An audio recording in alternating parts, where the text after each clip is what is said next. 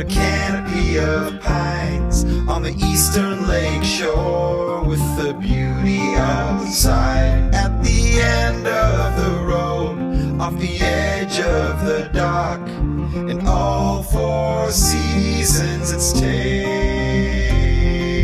talk.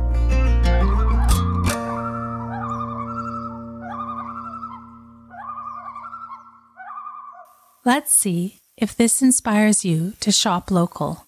Original letter, and I quote, "Dear editor, I am 8 years old. Some of my little friends say there is no Santa Claus.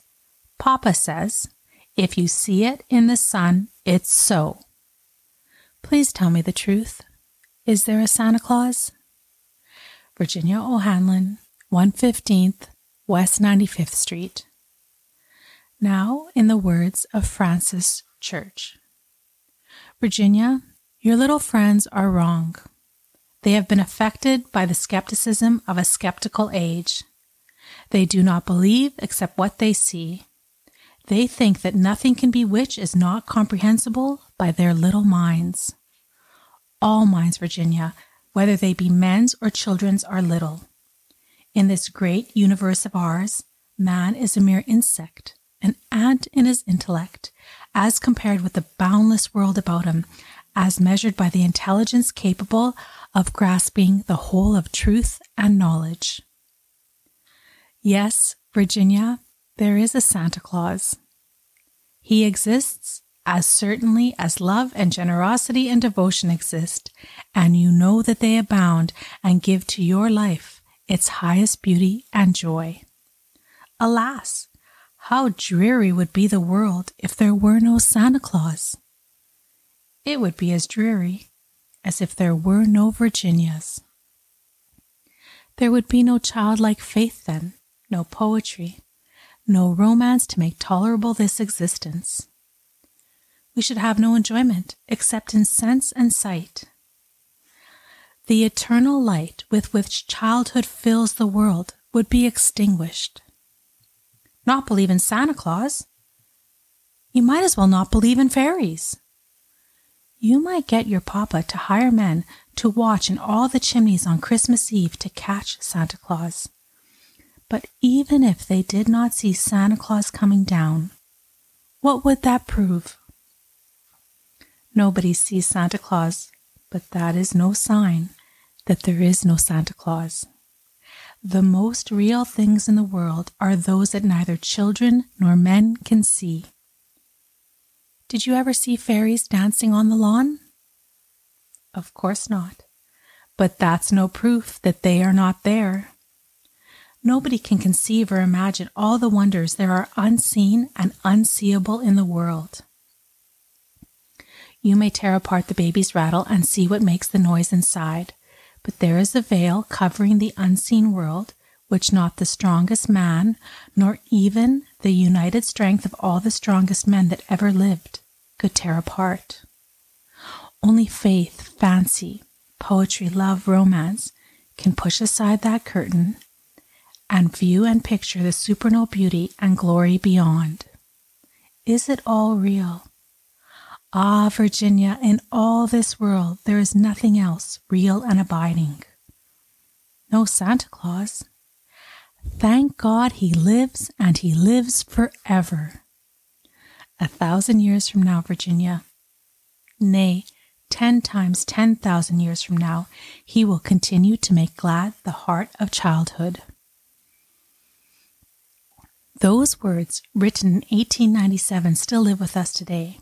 Here we are on the cusp of the holidays that bring laughter and joy to so many. In Canada, we have just celebrated Thanksgiving. Halloween is around the corner. For our friends south of the 49, they will gather at the end of November, enjoying the bounty of harvests from gardens, fields, forest floors, and farms. And then we will let the light in, opening doors to family and friends for Christmas time. Right now, while we move through COVID-19 and the challenges that come with a global health pandemic, we hear that sea cans are sitting on cargo ships. Ports in the Western world are facing staffing shortages, delays, and breaks in the global supply chain. In the news, reports suggest that there may be no gifts under the evergreen trees on Christmas Day. The maritime industry connects continents. Familiar names on containers that travel on blue waters and by land include Mediterranean Shipping Company, Hapag-Lloyd, China Ocean Shipping Company, and Evergreen Line, just to name a few. These containers are packed with goods that people make in distant lands, goods that global consumers expect to see on store shelves in big box stores and beyond. So if the sea cans do not get unloaded, and the trains and intermodal transports do not carry goods from ports, pushing pallets loaded with boxes packed with goods inland to large cities and small towns, what will happen to Christmas? I will suggest there are ways to find gifts not made in Bangladesh, India, or China. The potential lies in the little corners of planet Earth inhabited by our friends and neighbors, the makers of things, the purveyors of experiences, and all the wonders that lie within. Maybe you will buy a prairie doll from an artisan who sells her wares at local craft markets. It is simple, and in its simplicity, generations, young and old alike, find beauty and themselves. Perhaps you will call upon a local photographer and purchase originals or prints. You will meet the person who took the photo. You will know her name. You will share her art with others. Across the region, there are potters, felters, painters, farmers, brewers, and crafters who make things. For far too long, this has been a road less traveled. Let's change that. Let's follow the dusty roads to new spaces and to artist studios. Let's make sure the paths that we walk on are visible to passerbys. We have a chance to create new and meaningful opportunities. Maybe you will take your family to a local apiary to buy a jar of small batch honey. Maybe you will go to the theater to see a play, seeing the world we live in so that we can imagine and build an even better one. We can be entertained and educated, learning the history through the story of others by bearing witness to an exhibit in a museum. Or you can eat and drink at a local public house, taking in live music and enjoying the evening with friends and family. In Sioux Narrows, Nestor Falls, we invite you to come for the summer and stay for the winter. Shopping local is sustainable. Shopping local is a circular economy. It has huge ripple effects. The dollars that stay in the community do good things. Astrophotographers can pay home heating bills. Craft brewers can be philanthropic, giving back to well-deserving charities and not-for-profits. Potters can host workshops with school-aged children, making pinch pots that are filled with soup, made from locally sourced meat and vegetables. Farmers can buy more seed for spring, and the list goes on and on. Here's 5 great reasons why the local shop movement means so much to our Canadian communities and economy. The source atwork.ca inspired this small list. Keep one-of-a-kind businesses in business. There are some pretty amazing independent business out there thanks to local entrepreneurs who dreamed up an idea and brought it to life. The only way we get to keep visiting the small cafes and shops and hiring the service providers we love is if they are still here. And they will only survive if we support them with our wallets and words. Create good local jobs. Small businesses employ about 70% of Canadians who work in the private sector. That's a big chunk of the employment pie. You can bet when those small businesses create a role and hire someone to fill it, they are doing it mindfully. Small businesses employ everyone from our teenagers to our grandparents. They are helping fund college tuition and the road to retirement. Plus, those are good jobs we know aren't moving across borders anytime soon. Local food tastes better. there's something about an apple grown a stone's throw away from your front yard that makes it taste better, isn't there? Our local farmers markets are filled with delicious and nutritious food grown in your neighborhood. In some cases, you can pick up food that was picked just that morning. Asparagus is crispier, maple syrup is sweeter, and blueberry pies are more delectable when they come from a local family-run business.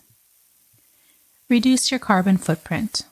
On the topic of food, why have strawberries shipped thousands of kilometers from home when you could buy them from the U-Pick farm just up the road? Getting food products closer to home means we don't have to ship so much in from the outside. Or why waste gas, driving to the big city to buy a new outdoor patio set, when there are fine craftsmen and carpenters near you that offer made-from-scratch, one-of-a-kind products? Keep it close to home instead, and reduce that not-so-nice carbon footprint we hear so much about. Keep your money in your neighborhood. There is no better feeling than knowing that almost every dollar you spend at a local business stays right here in our community. A loonie from that latte went to supporting a local charity event. A toonie from the local eatery helped sign a young girl up for a local hockey team. Buying online and from big box often means our community never gets a cut. Keep your dollars here, close to home. The list above seems to check all the boxes so eloquently written by Mr. Church when he responded to Virginia O'Hanlon's letter to the editor. Santa Claus exists just as surely as does love, generosity, and devotion. 3 essential elements to the shop local movement, to be sure. I know it is still way too early to put up the Christmas tree, but it is not too early to find the makers of the gifts that we will all put under the trees at Christmas time. And on that note, I need to make a list and start shopping.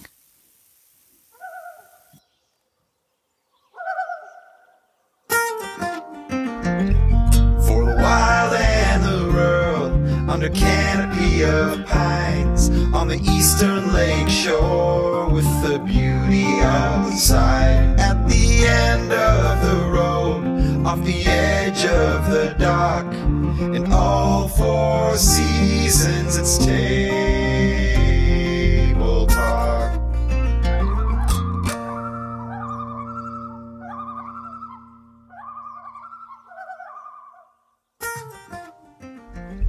Before I sign off, I want to recognize the team who makes this podcast possible.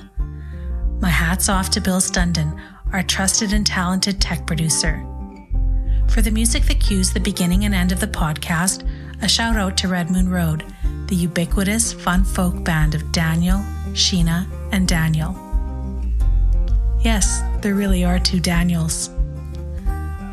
Wanda Cable and Marianne Mooring, thank you both for always giving me the courage to create and for cheering me on from the sidelines. Last but not least, the Township of Sioux Narrows Nestor Falls for greenlighting this project and for making it entirely possible.